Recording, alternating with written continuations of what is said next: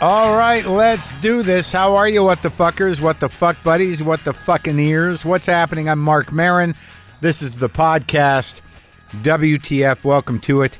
I'm the host. It's my show, broadcasting from my new studio next to my house in my garage. Nicer garage than the old garage. For those of you who've been around a bit, I've got the panels up.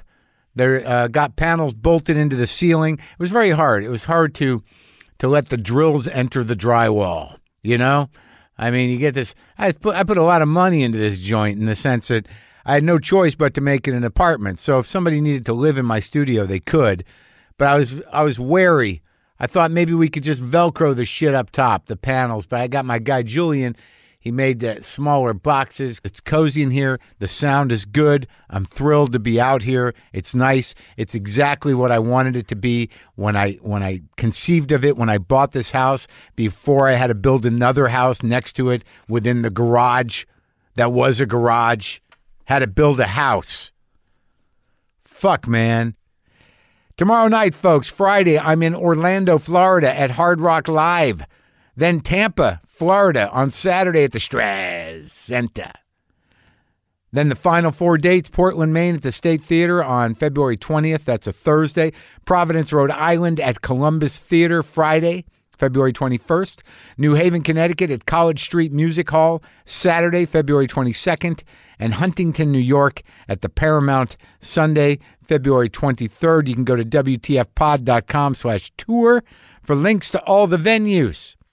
Today on the show, I talked to a kid named Brett Smrz. Pretty sure that's how you say it. Smrz. Now, look, he's a stunt driver primarily, a stunt person. He's also a one-legged guy. Lost a leg in a, oddly, not a stunt accident, but we'll get into that.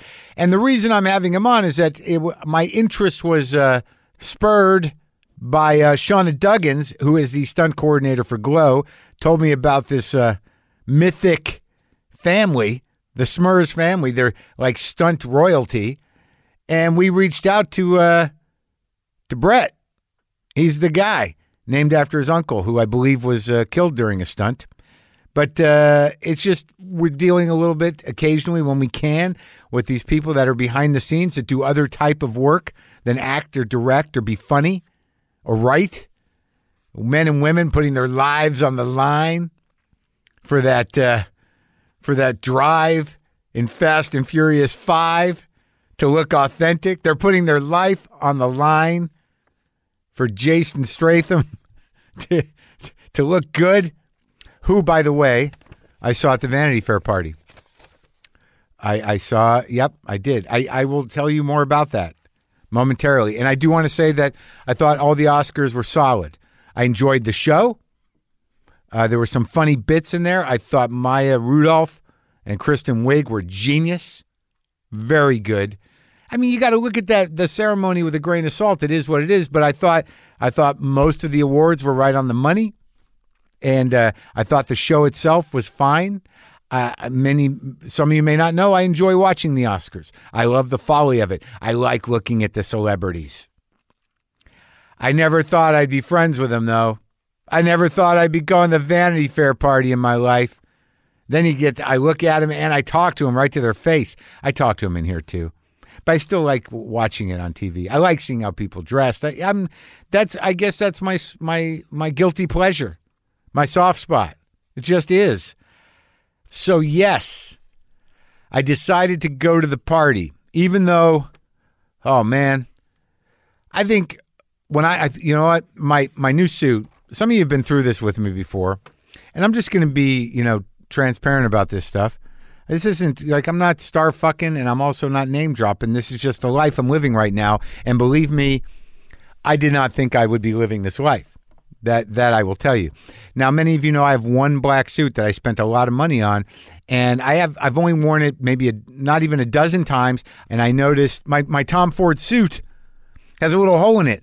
And I investigated, I looked closely at it, had a little smudge on it, looked like a burn hole. And I think, I don't want to point fingers, but like it's a little burn hole and it's noticeable, and that suit was a fucking fortune. So now I got to figure out what to do.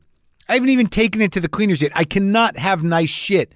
Anything I have that's nice. A guitar, I'll fuck it up. I'll scratch it up within days. A car, I'll fucking wreck it within weeks of having it. Shoes, fuck them up. Pants, whatever. This suit cost a fucking fortune. I thought I would have it for life. I could wear it forever for any occasion instead of a tux or any fancy thing. And now it's got this miniature burn hole in it. And I'm pretty fucking sure Joaquin Phoenix burnt it when I was at the premiere of The Joker. He was smoking, and he hit me with that cigarette, and he fucking burned a hole in my Tom Ford suit. Now, I know he only wore one suit for the entire award season, and I'll tell him right now, I only own one suit, and it's an expensive suit, and I'm pretty sure he burnt a hole in it. So I'm not saying he owes me, but it's just a little hole. It's like an ash hole, but I'm pretty sure it's his hole. And I'm just putting that out there. Now, my one suit, not wearing one suit, my one suit is fucked up because of his bad habit. I'm pretty sure. I was trying to think who else I've been around smoking. I'm pretty sure before we went on the red carpet or right around that area, he was fucking, smoking one. And that's all I'm saying. I'm not looking for money. I'm not looking for a handout. Though I do need to get that fucking thing fixed. And apparently there are weavers that can do that kind of work. Now I get to learn about that, about the meticulous micro weavers. That's what I get to learn about. So very happy about all the awards. I told you that. And I went to the Vanity Fair party, and it was pretty exciting. I was kind of like, as many of you heard, I was not feeling great after the Indie Spirit Awards, whatever. But then I go to this party, and I didn't go last year because I thought I had nothing to do with the Oscars. But it turns out no one at the fucking party even went to the Oscars except for the people that were on the Oscars for the most part. Everyone else is just invited. I saw a bunch of fucking people I knew there, a bunch of friends there, a bunch of celebrities. And a lot of the big stars came later. We went over there 9:30, 10 o'clock. We were there for an hour and a half, which was enough. I met Kerry Washington, because Lynn just worked with her on a Little Fires Everywhere. I rubbed up against, not in a weird way, but just trying to get by, Marty Scorsese. But I did not talk to him because he was talking to Patty Clarkson, who said hi to me after Martin Scorsese walked away. She's been on the show. I met Will McCormack, who's an actor and a TV producer that Lynn's working with. Michael Keaton and I chatted a bit about the movie that he's in, that I have one line in, barely, but we talked a lot about that and about his appearance on WTF with Judd Apatow, who was standing there. Dave Spade was there, but I see him all the time at the Comedy Store. Maxine Waters, Congresswoman Maxine Waters, was there, and I said, thank you. Thank you for your service, Congresswoman. She goes, we're going to keep doing it. We're going to keep giving it to him, sticking it to him. Whitney Cummings, who I did not recognize because she was so stunning that night, was there. Ray Romano, of course, the funny man and turned actor, very good actor. Pete Berg, the director of Spencer Confidential, which is a movie, and the creator of Friday Night Lights. But more recently, Spencer Confidential, which I'm in, and it looks like I made the cut on that. I'll also be talking to Pete on the show here. Daniel Levy. Now, as you know, I spoke to Dan Levy, who is not Daniel Levy from Schitt's Creek. Dan Levy is a comedian and showrunner of Indebted. Daniel Levy, Eugene Levy's son, and Schitt's Creek creator. I talked to him. I said, come on the show. We got to even it up. I need to end the confusion. Lin-Manuel Miranda. Yeah, talked to him. Mark Maron fan. We go back. Hamilton, lovely man. We chatted. This is at the Vanity Fair party. This is what was going on. This is a community shindig, man. Taika Waititi said, Marin, and I walked by him. Utkarsh Ambudkar is a big fan of the show. I enjoyed his work in Brittany Runs a Marathon, and I'm going to have him on this show. Nick Kroll, saw him. His girlfriend, Lily Kwong. I met her for the first time, who claims the show helped her out a lot, which I'm happy that happened. Ray Seahorn, who I love, who I should probably have on the show. Ronan Farrow, I met and talked to a bit. He's going to be on the show soon. John Lovett, who I've done shows with him. He was with Ronan Farrow and is with Ronan Farrow. Joni Mitchell was there, did not talk to her. She was just sitting there, and no one seemed to bother her. Sarah Silverman, of course. Bill Maher, I tried to communicate with for a moment. Very difficult. You're dealing with a fairly weighty curtain of weed between his face and his brain. But he locked in. He remembered me. He knows I did his show, and then he wondered if I had worked together with him on the road. I have not. James Corden, very pleasant. Love him, was there. Patton Oswalt and his wife, Meredith, very pleasant. Joanna Newsom and Andy Samberg, both been on this show. Not really talking to me much, friends of my ex-girlfriend. Bob Odenkirk, always there to be parental. So what have you got going on now? What are you working on, Odenkirk? Connie Britton, Keegan-Michael Key, and his wife, they were talking to her, and I get it. Yep. Tony Hale, great. That was the best moment, Tony Hale. And I'll explain that to you in a minute. Someone that we talked to is not on this list. Now I'm trying to remember who. Elizabeth Banks. Yeah. It was an amazing night. Oh, and Griffin Dunn was running around. A lot of past guests, friends, new people to meet, people I asked to be on the show. And, Jason Statham. I watched at this party, they have women from In-N-Out Burger, dispatched from In-N-Out Burger, walking around with fucking full cheeseburgers, whole cheeseburgers, just walking around with trays of In-N-Out cheeseburgers. I fucking inhaled one. And then we were out back. I was outside. I was getting ready to leave. And I watched Jason Statham just eat a cheeseburger. Should have recorded it. He didn't do it quickly. It was not complicated. It was not menacing. There didn't seem to be any real it was not exciting. But I saw it. I watched it. I watched the whole thing. So maybe it was compelling. I watched him eat the whole cheeseburger. He didn't notice me, but I was watching. So as I was waiting to leave, we were on our way out. Brad Pitt and his crew come walking out. His mom, I believe, is with him and some other people, and they're walking out. We're about to leave. We're waiting to get the car, and Brad Pitt comes bounding out, and I look at him like, Brad. He's like, Marin. And I said, congratulations, man. That was great. I'm proud of you, buddy. Good job. He said, thanks, pal. And then a Vanity Fair photographer comes running up picture, and I'm like, hell yeah. And Brad was like, yep. We took the picture, and he just ran off, and they had his Escalade or big limo was right there, right down the stairs. Mine, we had to walk over a thing and under a thing and across the way, and that's where we saw Tony Hale, who I think we saw him. I'm like, what's up? He's like, I'm leaving. And he's like, I just got here. I can't do it. So I think Tony was there for like 3 seconds and just was leaving. I thought that was very, very Tony Hale of him. So that was that evening. Great evening. Had In-N-Out Burger. Had some fancy pizza there. Had a bit of a fancy corn dog thing.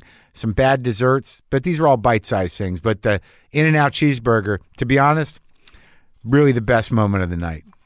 Even after meeting and hanging out and talking to all those lovely people. I met Joel Silver, the big producer guy from way back in the day. And he was brash. I had a realization about that, though. He was talking to Whitney Cummings, and I'm like, I thought the show was good. He's like, no, I thought it was fucking terrible. I'm like, really? He's like, yeah. I'm like, there was some funny bits. He's like, whatever. I'm like, well, when was the last good one in your mind? It's like, good question. I don't know. And then I realized, like, these guys who were a little older than me, or 10 years older than me, 20 years older than me, the boomers, the real boomers, it's like it's not for them anymore. Their generation is gone. There's no Jack Nicholson sitting up front. There's not that whole generation. They're not even there anymore. Hardly any of them. I remember them from when I was a kid. That was something you look forward to, but there's a whole new bunch of people now, And it's like their judgment weighs so heavy, that generation, because they still dictate a lot of culture and they still refuse to go away. And I know I'm in the tail end of it, but I'm exiting. Yeah, I'll be gone. I know when I've overstayed my welcome. But the point is, it's like my mother's boyfriend. It's always just sort of like, it was a different time. It was a different time. Yeah, it's over. That time is done. Like any other time for any other generation of old fucks, it passes and you just got to suck it up, man. instead of raining on the goddamn parade for every other generation. But yeah, it was a different time. Exactly. It's over. And this is the new time. Adapt or die. Right? Dig it. Yeah? Okay. So this guy that I talked to right now, Brett Smrz, has been doing stunts in dozens of movies and TV shows over the past decade, a lot of Marvel movies. He's Paul Rudd's double in Ant-Man. He was a stunt driver for Ford versus Ferrari. When we talked, the Michael Bay film 6 Underground had just come out. Brett did some pretty spectacular driving stunts in that film, and you can check it out on Netflix if you want to see what this guy does. It's crazy. This is me talking to Brett Smrz.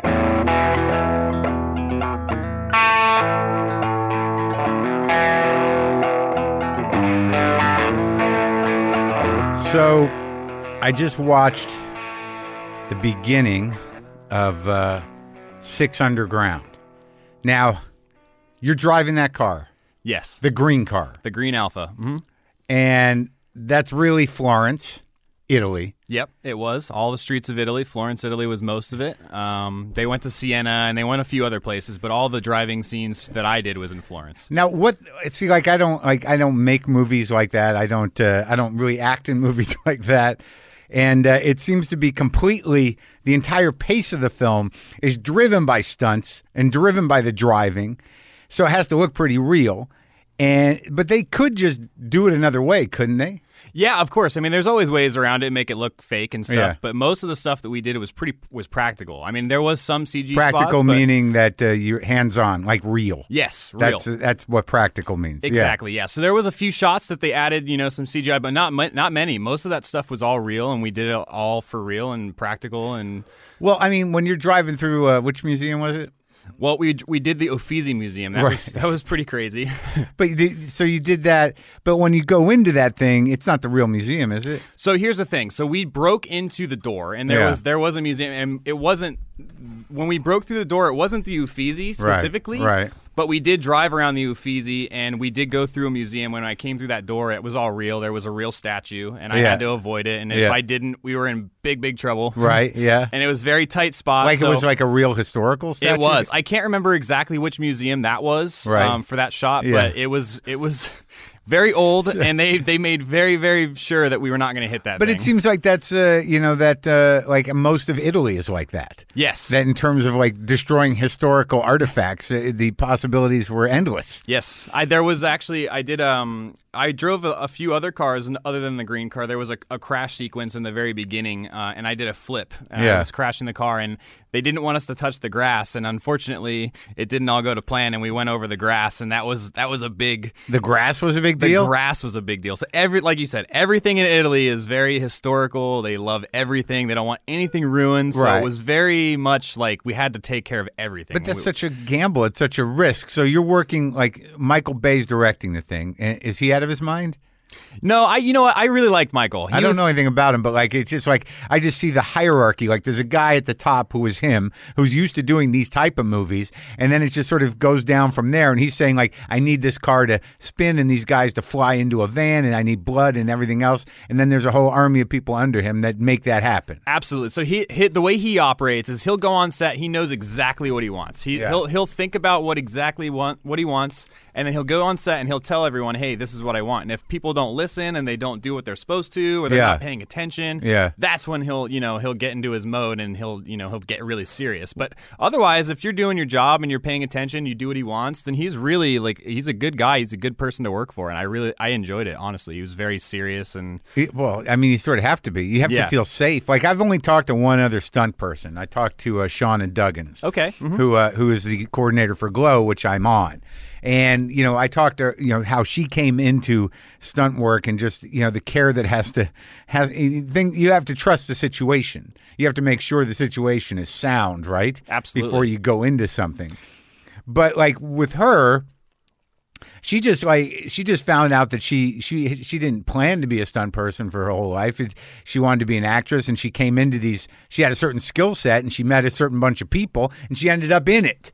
But you're like, your whole family's in it. That's right. Yeah, my dad, my uncle. Now, your dad is Brian or Brett? My dad is Greg Smrz. Greg Smrz, and your uncle was Brett? So I have my uncle Brian Smrz, and he had a twin brother, and his name was Brett Smrz, who I was named after. So right. He had an accident in, I think, 1987 or 1988. It's very hard to find your IMDb among all the other Smrz. Yes, it was. And there's also his, Brett Smrz's IMDb is also still there, so some people get it mixed up. Right. I mean, I genuinely, I couldn't find yours. Is that possible? That's terrible. I need to work on that. Well, I mean, there was a couple. Didn't seem to be enough options. So so your dad he's a big stunt guy. Like he's like one of the main stunt guys. He is. He's up there. I mean, he's done a lot of stuff. He's worked with Tom Cruise a lot. He's done a lot of in the Mission Impossible. Didn't he climb that building in Dubai? He did. Yes. What's that building called? It's called the Burj Khalifa. So I went up there with him. We got to sit up on top of it, and that was a pretty wild experience. Oh my God! Just sit up there. I got to sit up there with a rope. No, well, we were tied in. We had a little harness on our waist, but we were going up there to scout it and make sure it was safe. Tom Cruise was going up there to do a photo shoot for I think it was Time magazine. Yeah. So we went up there and just scouted it, make sure it was okay, and it was a wild experience. I mean, it was half a mile in the air, just sitting up there, and you look down, and it's like insane. I'm getting freaked out just hearing about it. I mean, but no fear. I had, I'm not the greatest with heights, but I got over it after about 10 minutes. Like sitting up there for 10 minutes. The thing that was really tripping me out was that it sways left and right because it's so windy and so skinny and it's high up in the air. So it moves like 10 feet back and forth. Oh so that was really what was tripping me out. And your dad's name's, what is your dad's name? It's Greg Smrz. Greg. With 2 G's, and don't forget the second G. Right. Or there's going to be trouble? There will be trouble. Now, okay, so you grow up in this, but was your grandfather in show business? No, so my grandmother was an actress and a model, so she was in that kind of industry. And then my dad and his brothers wanted to do stunts, so they moved to New York, and they started off in New York. They grew up here? They grew up in Philadelphia. Oh, in Philly. Mm-hmm. So they were East Coast boys, and then they moved to New York, started off there, and then they realized that Los Angeles was like the spot back then in the 80s or 70s when they started. Yeah. LA was the spot to be, so they all moved. So do you know how they got started in stunts? I mean, do you know the story? I mean, outside, so they're in New York, they're in the film, probably the TV industry, or maybe they're doing shit for like some of the 70s movies that were being shot there. Is that how it worked? Yeah, I mean, so I think what they ended up doing is they went out there, they bought a bunch of like equipment, and they learned how to do rigging and fire safety and just all this stuff, and then they would go out and on their own? On their own, yep. Yeah. I mean, they would meet other stunt people, and they'd learn things and then kind of practice on their own. So they'd go out and they'd go meet stunt coordinators and show them like, hey, this is what I can do. And eventually, back then the business was really super tight. Yeah. Like it was hard to break into. So, but the three of them together, they helped each other, and it was a lot of work back then to get into the stunt business. You had to be like very talented, very well rounded. You had to do everything. Really? And nowadays, like you mean like you had to be able to drive a car you have to be able to roll a car and ride a horse kind of deal. Exactly, yeah. Right. It was well-rounded. So right. They would do fire burns, high falls, car hits, motorcycle jumps, car crashes, anything you can think of. They were crazy. Right. That's like, I could never do all that stuff. No? They're wild. But when you were growing up in that, though, right? Yeah. So, like, your dad's friends, because I read this book about Sam Peckinpah and about that crew. There used to just be, and also, yeah, did you see Once Upon a Time in Hollywood?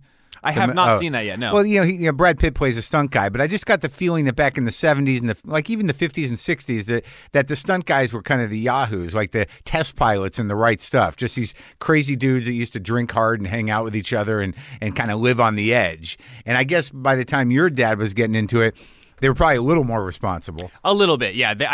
I think it was still a lot looser than it is now. Yeah. Back in the 50s, I'd say they got away with anything. Like right. It was anything goes. And then when my dad broke in, there was still a lot of really loose rules. They could get away with a lot of things. Now it's very, very like, you can't really get away with anything these days. Like everything's recorded. You can't, So like we're all, it's recorded. What do you mean?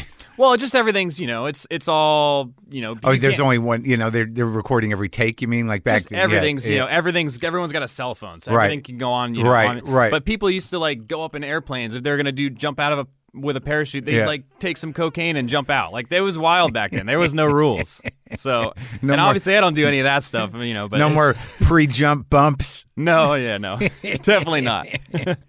But all right, so when do you start being cognizant of your dad's job? What's your mom do? Is she in business? No, so my mom was a secretary, and that's how they met. She was a secretary, and she worked at a motorcycle shop. My dad used to race motorcycles, and that's how they met. And then, so he was a motorcycle racer as a hobby. Yeah, well, he used to do it professionally. He used to race against like Wayne Rainey and all those guys. He raced. It was called Formula One AMA racing back in the 70s. Yeah, so he was trying to do that professionally before the stunting. Yes, so he was doing racing and stunts at the same time. Yeah, and when he came to the point where he had to make a decision, it was kind of taking over each other. So he had to quit racing and do stunts. Was he making money racing? No, wasn't. But he was very fast. So as from what I heard, he was very quick. Does he still ride?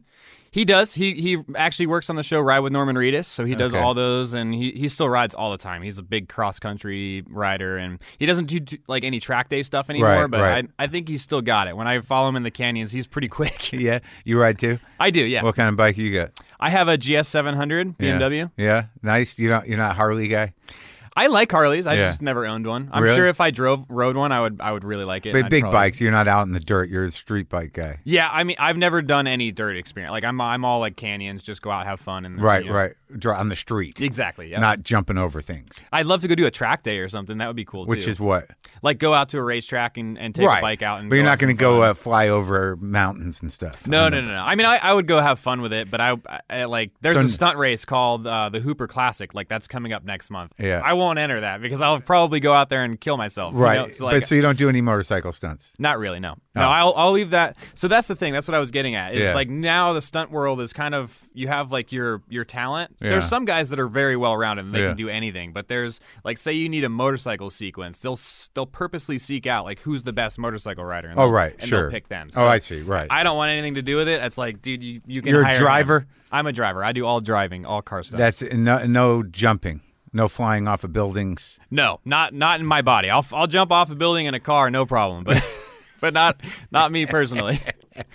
But your dad will jump off buildings. Yeah, he would. I don't know if he would anymore. He's directing and moving on in the world. So really? Yep. He's out of. He's not doing any more death-defying stunts. I mean, he'll do some stuff. Like he'll do driving. He'll crash a car. Or he'll light up on fire and get fully lit.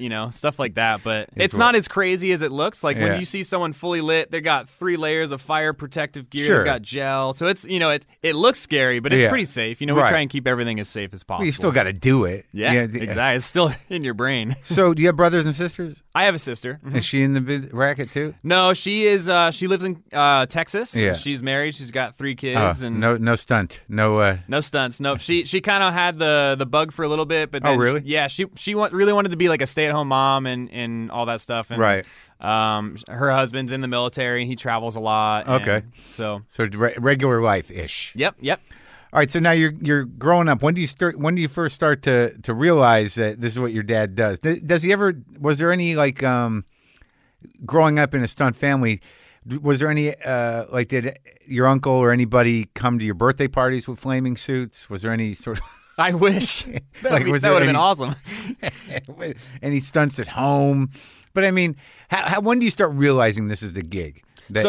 So I started racing when I was 12 years old, and I was racing go-karts and open-wheel cars, and that's what I really wanted to do. I wanted to be a professional race car driver, and that's what I was pursuing, and I was doing that until at 12. I was racing go-karts like nationally against people that were from So you had one of those Colombia fancy everywhere. go-karts, yeah, the real fast ones. Yep, it was How like fast? the pro circuit in the U.S. How fast did they go? Those go-karts. Those carts would go 100 miles an hour, and they were about an inch off the ground, so it felt like you're going way faster. That's crazy, man. Yeah, they were moving. They were definitely not slow. So this was just something you wanted to do. You just you just had it in your blood to kind of go fast and do dangerous shit. Well, so my dad bought me a cart for Christmas, and he had the bug brought back to him because he quit motorcycle racing, and then when he bought the go-kart, he was like, "Oh man, let's go racing." And then once we started, I was like, "We're not stopping. This is way too much fun." So, but did you go to sets with him and stuff? Were you did you experience that stuff as a young person? I did, yeah. Like I'd go to a few. Like my dad was always traveling when I was a kid, so he was gone probably 10 months out of the year. He'd be on a movie for a long shot. So we'd go out and travel with him. So I went to like Vancouver, Canada when he was working on Paycheck. I went to Australia when he was working on Mission Impossible 2. So did he do all those Mission Impossibles? He did, let's see, he did the second one. Yeah. He did Ghost Protocol, and he did Rogue Nation. Yeah. Wow. I'm just looking at his credits right now. I'm going to find yours in a minute. Yeah, he's got some pretty serious credits. He's been around for a while, and him and my uncle, between the two of them, they've got a pretty good. They were the guys. Yeah, they're pretty up there. And they do second unit directing now, and I think they're both trying to break into the actual first unit directing realm, and they've gotten a few. Like that's first unit is like right under the director. No, that is the director. The guy who directs the movie. Exactly. Yeah. So Brian has directed a few movies. He did one with Cuba Gooding. I think it was called Shadow Boxer. Uh-huh. So he did that one. He's done a few others. He's still trying to break into it and get more of that. But I think for the most part, they're doing second unit directing, and I think that's pretty cool. Like that's all the stunts, and it's like the fun unit. So yeah, I mean it makes sense after a certain point to graduate to something. Right. Absolutely. Yeah. You know, like you're going to age out of throwing yourself off buildings and driving cars into walls, right? Right. Absolutely. So when you were younger, was there a point where you saw your dad do something either or was told that he did it and you were watching it where you're like, holy shit, that's what I want to do, or that's my dad, or like, do you have a recollection of that? No, I don't. So it's kind of funny. My dad's very humble and he's very quiet and he doesn't really boast about stuff that he's done. So I don't even know a lot of the stuff he's done. Like I've seen photos of things, but there was photos that I saw and I was like, damn, that's really cool. Like he has a photo of him on a motorcycle jumping out of a subway and he's like 5 feet in the air. Yeah, sick. Yeah. Such a cool photo. Right. So that kind of stuff made me want to get into it, but I really wanted to race, and I didn't really think about doing stunts at all until racing was not an option anymore. What happened? Well, it just got too expensive. It's such an expensive sport. Go-kart racing? Well, go-kart racing in general, it's expensive, but I was moving on to open-wheel cars, and I was going up the ladder. And open-wheel cars, what's that? So do you know what like an Indy car or a Formula One car is? Sure, yeah. It was like that, but way slower. Like they would go 140, 150, and like not and you're top speed slower. 15 or 16? How old are you when you're doing that? I was 14, 15. And those are real cars. They are, yeah. Okay. So we moved to Idaho, and in Idaho, you can get your driver's license at 14. Right. And you can't drive anyone in the car, but you can legally have your driver's license, and that was all it took, and I could just go race. Now I have a driver's license, and I can race anything. So right. That was kind of a bonus to living up in Idaho. How long did you live in Idaho? 5 years. Why did you go to Idaho? My parents moved there for like real estate purposes. They wanted to invest in real estate, and it didn't end up working out. But we stayed there for 5 years and then moved back to California. And you got your driver's license. Yeah, and I had my at driver's 14. license. So you're driving race cars at 15. Yep. And it became too expensive because you have to buy a race car? No, you don't. You can rent the car and you can go through a team and they'll prep it and bring it to the track and everything. It's honestly better that way. It's a lot of work to buy the car yourself and have to prep it. And unless you know what you're doing, then it's a lot of work. Right. So I'll put it this way. If you were racing Formula Fords for one season, it would cost about $150,000. That's grassroots. That's as low as it gets. Wow. Then you move up to Formula Ford 2000s, and it goes up to $250,000. Then you go up to Indy Lights, and it's now jumped to $1 million. Right. Like it's the price range just jumps drastically. So once you get to a certain spot, you could keep racing that, but it's not going to get you anywhere. Right. And you could get your name out there kind of, but you really have to move and have the money to move up the ladder. Otherwise, it's not going to work out. So, and especially with open wheel, it's a young man's game. Yeah. So right now I'm 28. You're That's out? Way too late. Really? For open wheel. I mean, I could jump into it, but I would have to go up the ladder slowly again. Right. And it would take 4 years, and I'd be 32 by the time I got to IndyCar. So wow. it's a tough business, and but the sports car world is very open. I mean, you can race that until you're 60, 70 years old. Oh, that's good. And there are guys out there doing it. So you get out of the racing racket and you're 14. I was actually 18. So I continued that until I was 18 years old. Now, your uncle passed away before you were born? Yes, I never met him. You just heard about it? I heard about it. What was the stunt that did it? So So remember I said they moved to L.A., they were practicing stunts, trying to get their resumes up and stuff. So they used to just go out and practice things. So they took an airbag and they went down to Los Angeles and they were practicing high falls. And Where? At Los Angeles? In Los Angeles, like on 6th Street or whatever, one of those main streets. Yeah. And they set the airbag up and they climbed the fire escape and got up on top of the building, and they both, Brian and Brett, did a jump. And I think it was just, he went off backwards and just miscalculated and he missed the airbag, and he ended up dying. And I wasn't born yet, so my parents decided to name me after him, and so I'm continuing his legacy. So you were sort of destined. Yes, now, when did you actively start trying to do stunts, though? At 18. So 18 years old, I realized that racing was it was going to be very difficult to continue on. Yeah. My parents were helping me fund it until I was 18, and when I turned 18, they dropped it, and I was on my own trying to find sponsors and everything, and it's really, really tough, especially with the racing is not televised, so you can't really get their name out without people being there watching, and there's not a lot of spectators. Now, were you winning? Yeah, I was winning a lot. I actually, when I quit, I won this scholarship called the Team USA Scholarship, and that was the most prestigious open wheel prize that a young person could win. Right. So I did that, and I raced in England, and I did this race called the Formula Ford Festival, which is one of the biggest races that they have in England. Yeah. A lot of famous racers, Formula One drivers have raced that and done well. And I had a horrible, heat races and stuff, so I started the main event in last place, in 28th, I think. Right. And I ended up getting third. So I came all the way through the field and got third, and that was one of the best races of my career. Yeah. And then I ran out of funds. And that was pretty much the end. Okay, so how do you decide to what happened to your leg? What happened? I don't know. It's gone. I don't know where it went. Someone took it and stole it. Because it seems like, we're talking about racing and stuff, but at some point there's a story where you lost your leg. Yes. Uh-huh. And it clearly wasn't stunts. There was a lot of stories that went around. A lot of people made rumors of how I lost it. No one actually. Like what? Of how it happened in a car accident and stuff. Oh, really? It didn't. No, I was a stunt guy. Yeah. So you figure you must have lost doing a stunt. So when I was younger, I did gymnastics from 3 years old to 13. I was very into gymnastics, and I loved it. That's I think Shauna was into that too. Yeah. It's interesting. Shauna's really talented. Yeah, she is an extremely talented woman. Yeah. And but it seems like gymnastics is sort of a launching pad for the type of disposition that might lead to stunts. Oh, 100%. Yeah. No, gymnastics is such great training. It teaches you body positioning and if you're falling, even if you're not doing anything, gymnastic-y, if you're just taking a fall, it helps because you know where your body is, how to fall properly. Right. So it really is a good stepping stone, and I think that's why my parents put me into gymnastics. So you'd know how to fall correctly, just in case. I think my dad really wanted me to do stunts. He did. So he was trying to get me, really prep me for it. You never asked him? He never told you? Not he never really, said no. that. I think it was one of those, if you want to do it, you got to show me and you got to do it. So. All right, so they just want to make sure if you wanted to do it, you had everything in place. Right. But he never did gymnastics, your old man, right? No, I don't think he did. No. So you're into gymnastics till you're 13 or 14. Yep.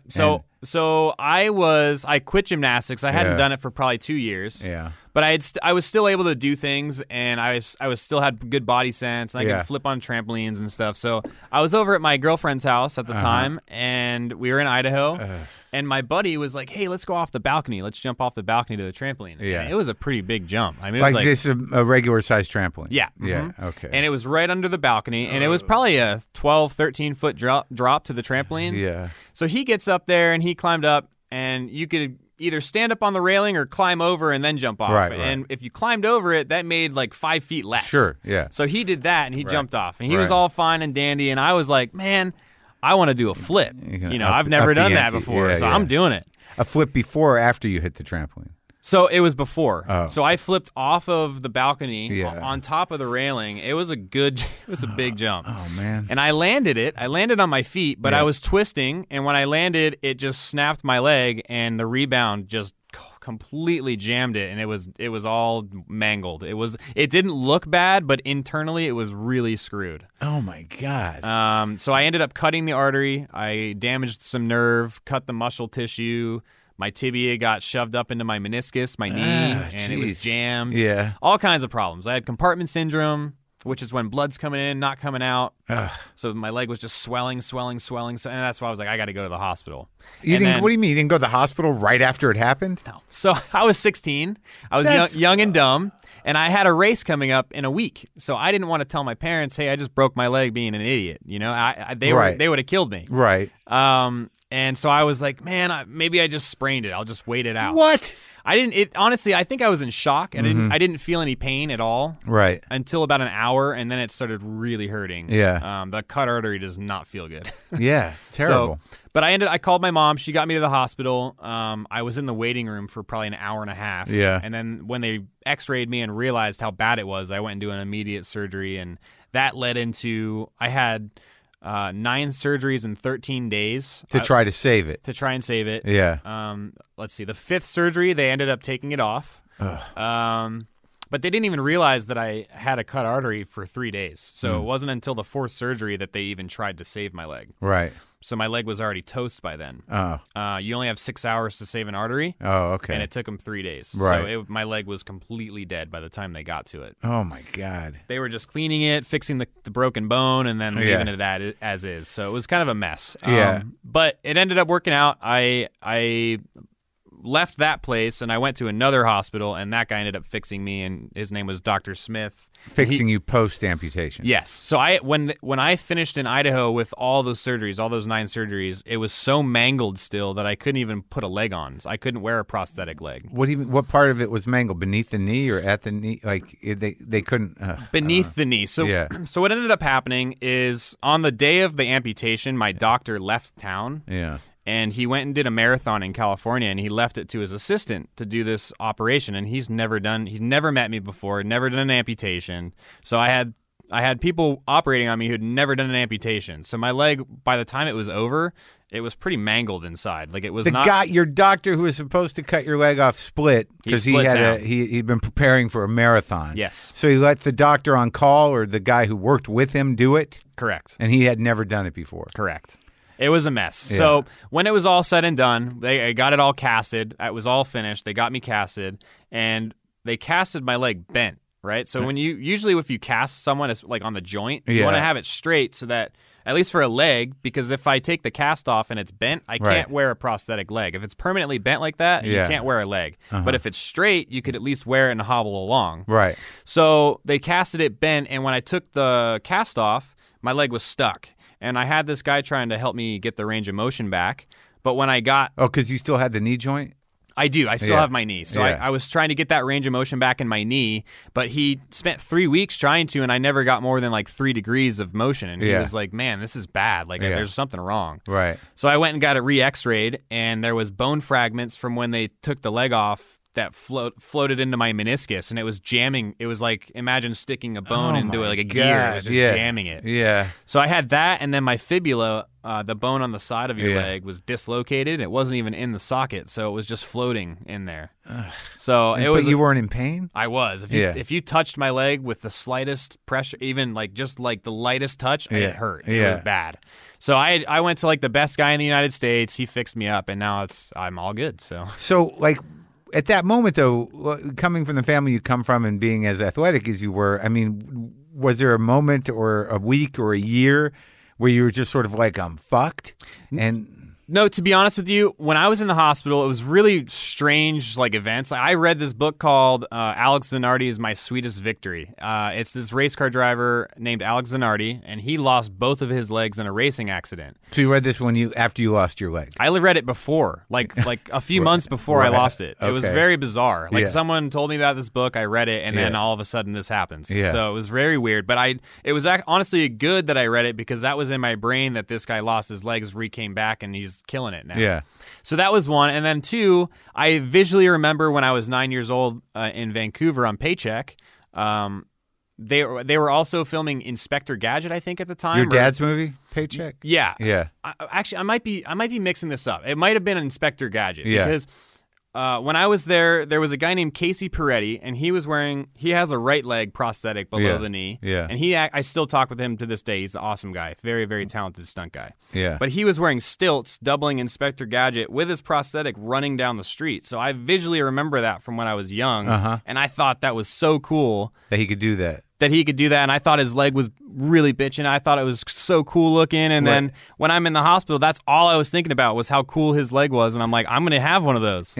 So I honestly, it bugged me a little bit, but it was more so my mom that was bugged. Like, it bugged her bad. She freaked out? She was freaking out. But it was all good. I told her it's all fine. As long as I can race, I didn't really care. Even if in I the didn't. car. As long as I could race a car, I didn't care. Yeah. So that was all I kept asking the doctors, will I still be able to race? How can I, how will we make this work?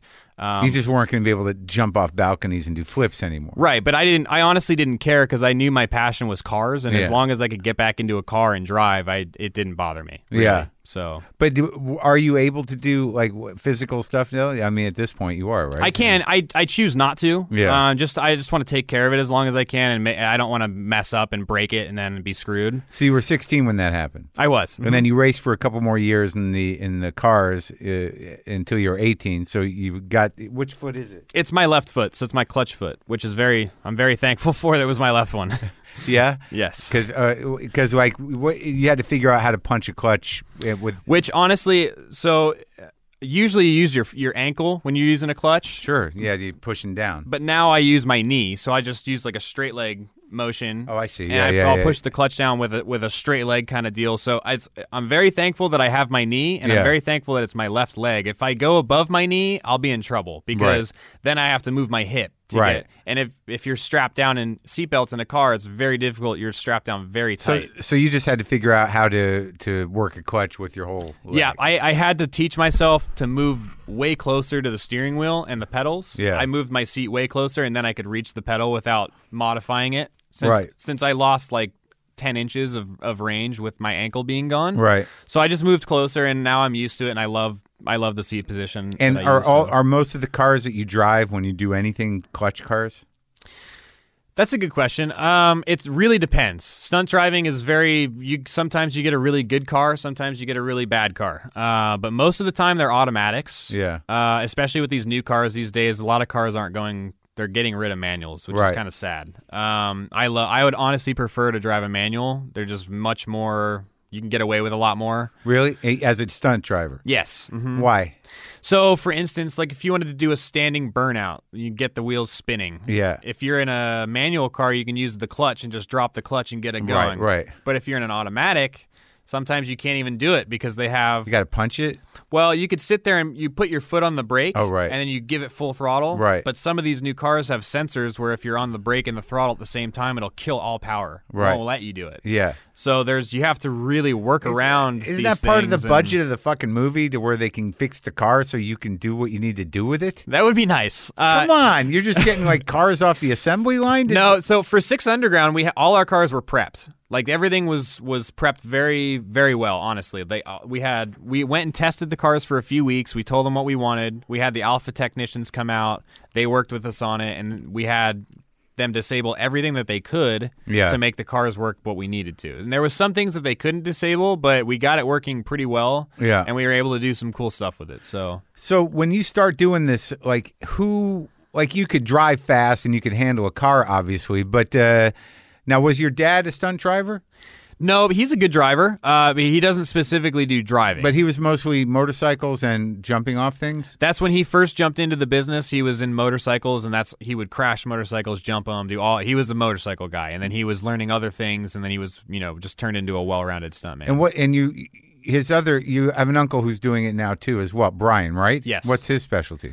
Right now, it's directing. Right, but before he would do everything. I mean, he was just there. So the Smrz brothers, Greg and Brian, they were very good at rigging. So by that I mean, if you see like superheroes flying through the air and they're on wires, they're very, very, very smart, and they can look at that situation and figure out what to do. Okay, and that's what they did. Like my dad did it on Ghost Protocol with Tom Cruise on the Burj Khalifa. Yeah, they had to have all these cables and cranes, and it was wild. I mean, it was. How do you get a crane a half mile up? They had truss inside, and they had all these It was. I don't know very much about the rigging and stuff, but there was all kinds of safety almost like precautions and everything. It was you have to wild. be like almost like an engineer. Yes. All right, so here you are. You've got the leg issue. You're coming out of racing. Your dad's one of the most successful dad and uncle stunt guys in Hollywood, and you're like, I want to do stunts. How does that start? How do you get your start?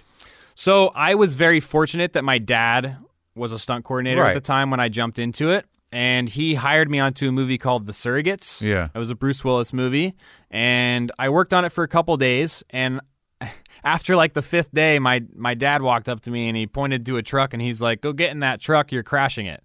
And he's like, are you cool with that? I said, yeah. He's like, okay, go get in it. You're setting up to do it. Yeah. So he's like, I'll have Russell help you get your belt sorted and you're going to go in about 20 minutes. The seatbelt. Seatbelt. So you put like these special, you don't wear the regular seatbelt, you put like racing harness. So this is a big opportunity. What were you doing on the set before that? Just driving? Just driving. It was called nondescript driving, ND driving. So I was doing some of that, watching other people do cool stuff. And then did you know how to like spin a car out and all that other shit? Well, so I was a good driver as far as racing and stuff and driving quickly, but as far as stunt driving, no, I was very new, and it's very different. And I thought that I was a good driver, a good stunt driver, but I wasn't. And I would go in and I would try something, and it was, it would be scary. I could do it, but it was very out of control. So, now it's to the point I've learned that stuff, and I can do both. But when you get off the racing circuit, you think you're really good. Right, of course. So when your dad says you're going to crash a truck, you didn't know really how to crash a truck. No, but but there was some very talented, stunt drivers and stuff on set. They gave me some pointers. How do you crash a truck? So when I only had a lap belt in for this one. So when I was going into it, I kind of braced my arms. Big truck? It was a Chevy Avalanche. Okay.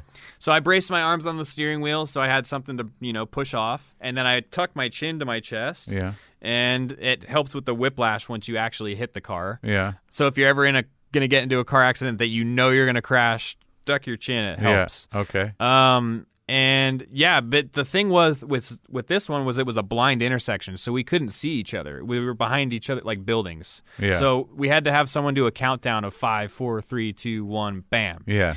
So, and we had radios and we were listening to that while we were driving up. So it was just one of those things. With racing, I had good timing, so that helped. Yeah. But as far as hitting it, something like that, doing a T-bone, it just kind of takes balls. You just kind of got to man up and do it. Yeah. So I think that was the test he threw me into. You were getting T-boned or you were T-boned? I was T-boning. Yeah. Which was good. Better. Yeah. So that was good. I ended up doing very well. Did it 3 times. They messed up on one of the shots with the effects. Is that 3 different trucks? Let's see. I think I went through 2 trucks. Okay. The second angle they were looking differently. They were able to do it twice. Now, when like that was the thing I talked about, Shauna. She really had to learn or teach herself how to be fearless. I mean, is that something you had to reckon with? I think racing helped a lot right. with the fearlessness. Yeah. I don't know if it's fearlessness or stupidity. Right. You know what I mean? Yeah, but like the racing I was doing was very serious. There was a lot of very competitive drivers when I was racing.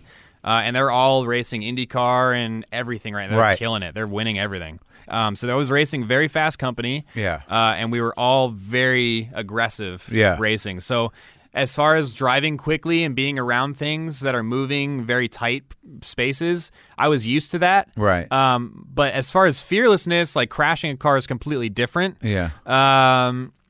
I don't really think about the crash at all. Personally, I feel like I've lived a pretty cool, good life and stuff. So if something happens, it happens. But we take all the safety precautions, and I don't really think about that. What I'm thinking about, what's going through my brain when I'm about to do it is, where am I going to hit my mark? What's the timing? I don't think about the crash at all. Right. I just think about where I need to go, where I need to hit my mark, and it all works out. The requests that happen, that I guess the common requests for or direction. So you can crash cars, you can roll cars, you can do the peeling out business, you can spin them around, you can weave and when someone says you got to roll a car, how do you do that? So there's a few ways. There's these new pneumatic arms that they're using. They're electronic arms. Oh, that just pump you right up? Yeah, so they have these it's like a battery or what. I don't know how they operate, but there's like an arm underneath the car, Yeah. and you'll press a button, and it goes out, and then it retracts immediately. So it'll flip the car, but it'll disappear when on camera. You won't even see it. Oh, right. So they have these pneumatic arms. The old school way, which they still do it, is a cannon roll. So they actually have a bomb sitting next to you, and you'll press the button, and it'll blow this pipe into the ground, and that pipe is completely loose, and it'll fly wherever it goes. Right. But that's what gets you up and flips you over. Okay. I haven't done one of those personally. I've only done the pneumatic arms. It's kind of the new way that they're going about doing things now. But that's how you do it, and you just have this button, and you got to time it right and flip at the right time. If you hit the button at the wrong time, you'll flip over, and it won't look good. You'll flip in a straight line, and you have to hit it at like a 45-degree angle. You hit the e-brake, and you slide the car, and you get to a specific angle, and you hit the button. And then it makes it So flip. you just feel the angle. Exactly. Now, what's to stop the cab from crushing? You know, like. So we have roll cages in there. Oh, okay, right. And we'll have. Hopefully, it's a good roll cage. Usually, I'll always go in and inspect it and look at the cage, see how the welds are and everything. And I have never personally seen a cage break. Yeah. I've heard stories and stuff, so I'm very, very precautious of those when I look at them. Sometimes I've seen a few cages and I'm like, eesh. I don't know. I don't know if I want to do anything in that. So, but that happens. So, whose fault is that? I mean, how do you determine that? So this one I'm talking about in particular, we were in India. Yeah. So they didn't have really any specialists as far as welders and stuff. It was kind of very low budget, cheap, low budget movie. But it was, it's India. It's kind of everything goes over there. But it was an Indian production. It wasn't an American film shooting in India. It was an American film shooting in India. Huh. And you would think so. The same rules don't apply because you're in India. Yeah, it's a funny business. They try and save money as best they can sometimes, and that's they don't think about it. But you didn't get in it.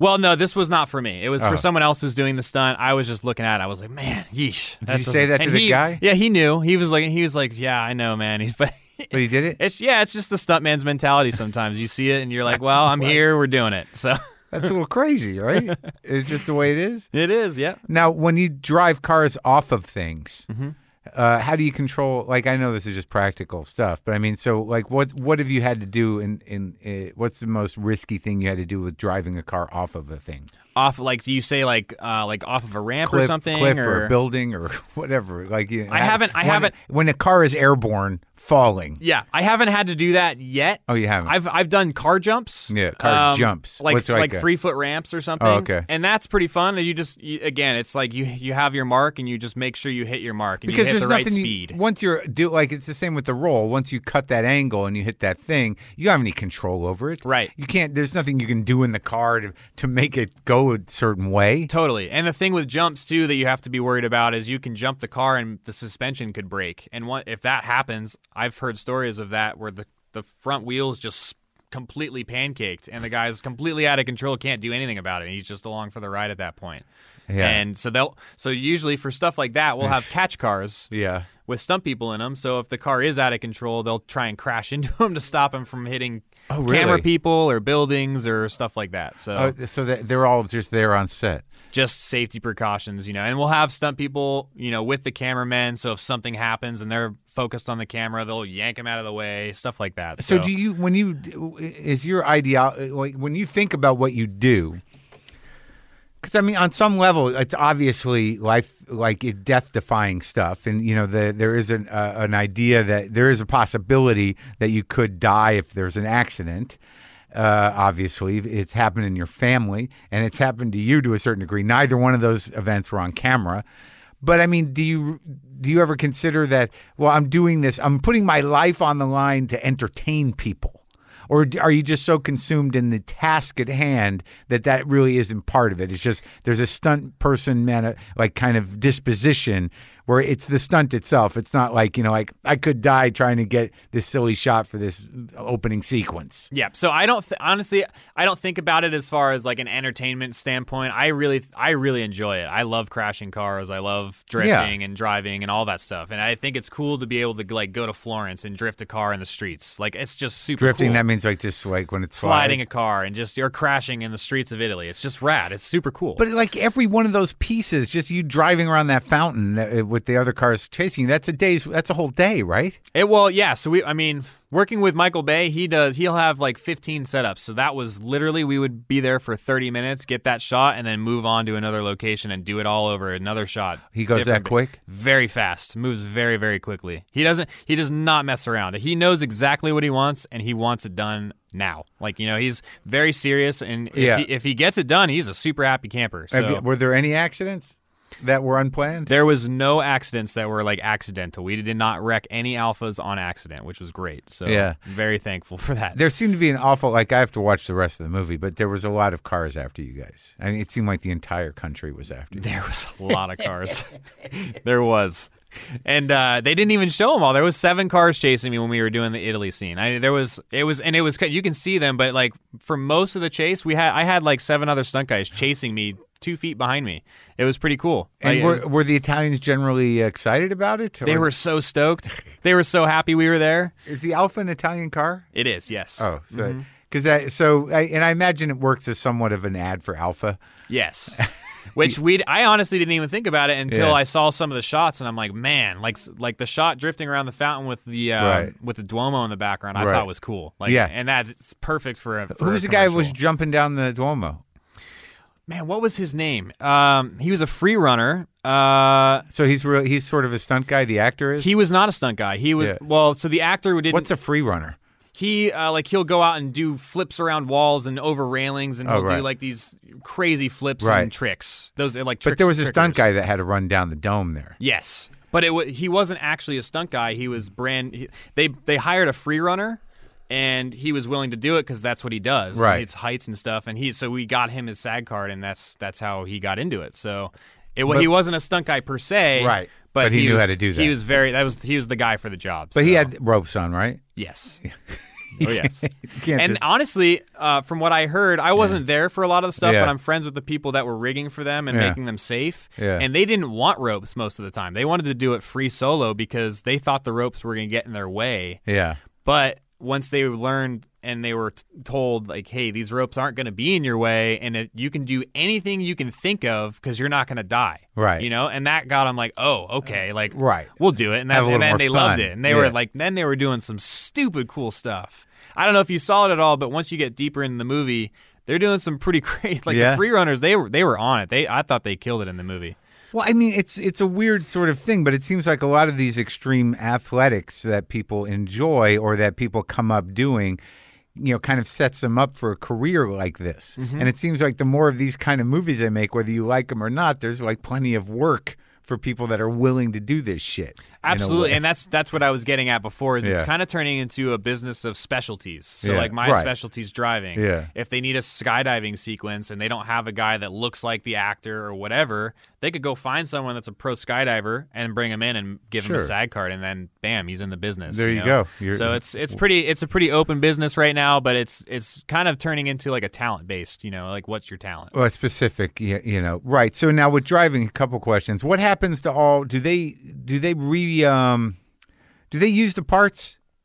I mean, like it seems like you got a lot of pieces of cars everywhere. I mean, now did someone come along and kind of repurpose that shit? Like parts that break off or whatever? Yeah, I mean, like, engines and all this other shit. I mean, where does all that stuff go? I know it's not in your it's not in your purview or whatever, but what happens to all the cars? So, from what I understand, I don't know 100%, but I think most of those cars, they get crushed. They can't sell them legally. Right. So, I think they just get crushed, or they'll get brought for, like, show cars. For, right. But like you would Netflix, think that some crazy, car guys would just pull the parts out, the engine parts and whatever. I wish. I don't think they can. Oh, really? It's a legal thing. I think these cars were given by Alpha, and it was more of like a here you go, but it's like a legal thing. They can't legally take the stuff and use it kind of deal.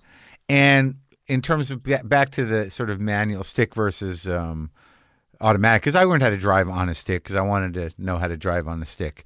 Now, like, do you in general, why do people prefer, like, is it a better car, like a manual car?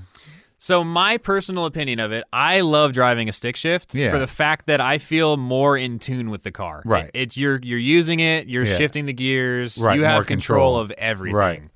That's why I like it. And I really like There's a few other reasons, like they're small reasons, but like if everyone drove a stick shift, there'd be way less texting and driving. You can't. It's way harder to text when you're driving a stick shift. Are they still doing it in Europe? Are most of the cars? Oh yeah, I don't think that'll ever change. Europeans love stick shifts. They don't want anything to do with automatics. It's just the way it is. Yeah.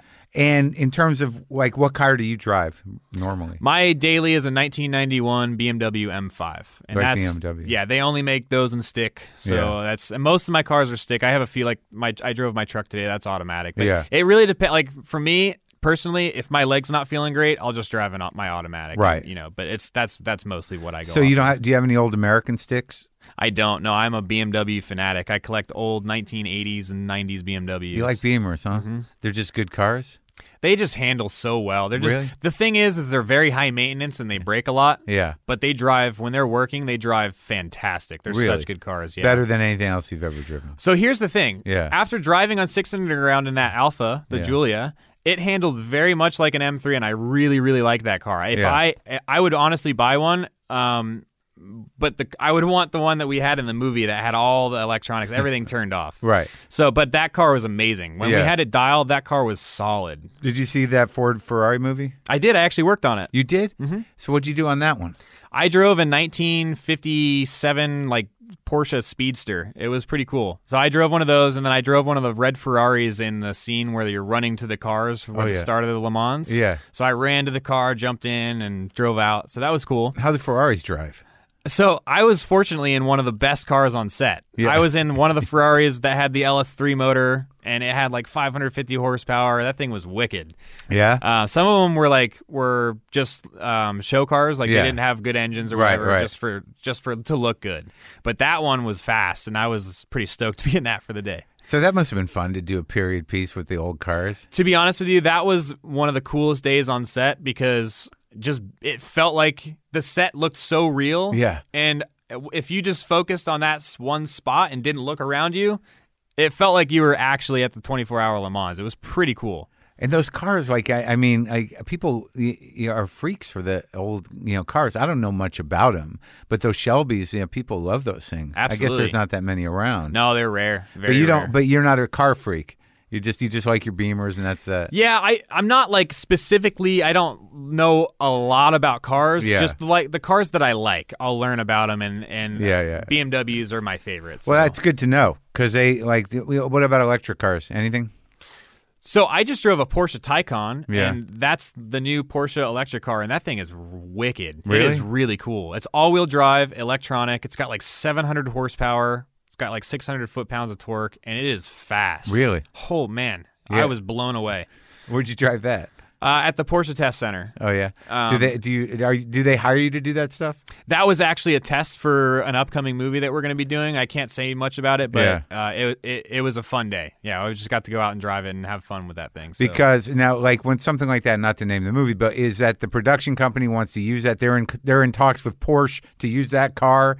So, and then you got to go try it? Yeah, and that's the thing. We just need to make sure it works, and if we can actually do stuff, and if not, then we'll work around it. And that's the same thing we do with Alpha with 6 Underground. Right, so when you go test it, do you spin it out and, whatever, what's the thing where it just moves on the side? Yep, Yeah. so we were just in an empty skid pad and just throwing it around, see what it can do, see how the electronics limit you, stuff like that. So and that's all day?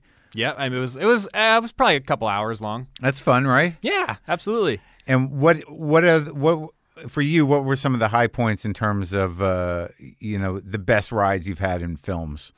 Like the most. Like I know that 6 Underground, that looked like it was something.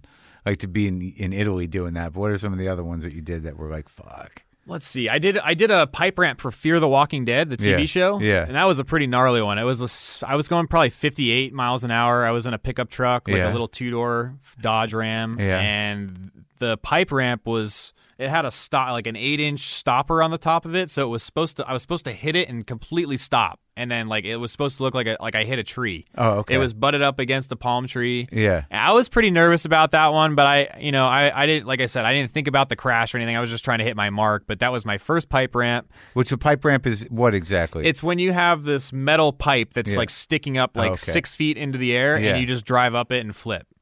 So, and that's you just got to hit it and flip. And the thing with pipe ramps is they're kind of unpredictable. Yeah. Whereas a cannon, expect what's going to happen. Pipe ramps, anything can happen. You have no idea. In terms of like whether you roll or just crash the car? Yeah, whether you roll, you could land on your roof, you could land on the driver door, stuff like that. And that makes a difference from a height because the pipe ramps sometimes they'll get you pretty high. Yeah.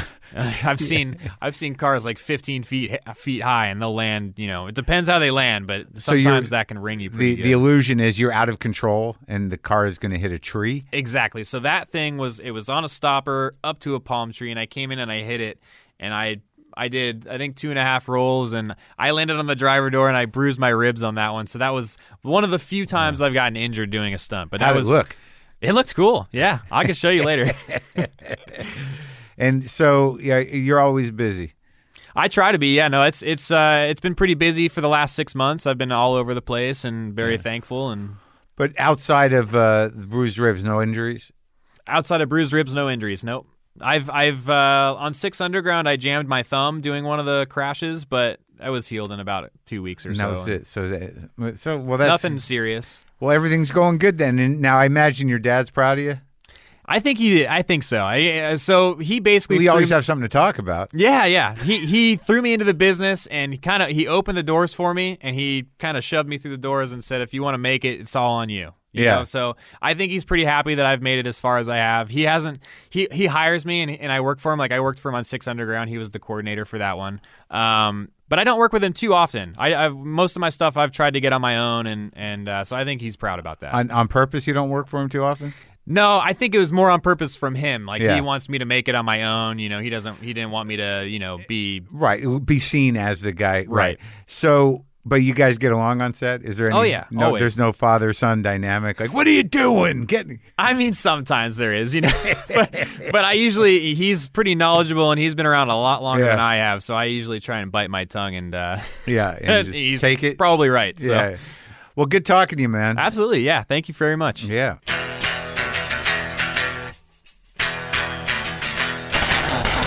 So that was Brett Smrz. You can watch any of the movies we talked about, but the Michael Bay film 6 Underground is out. You can watch that on Netflix. Soon I will get the guitars out here.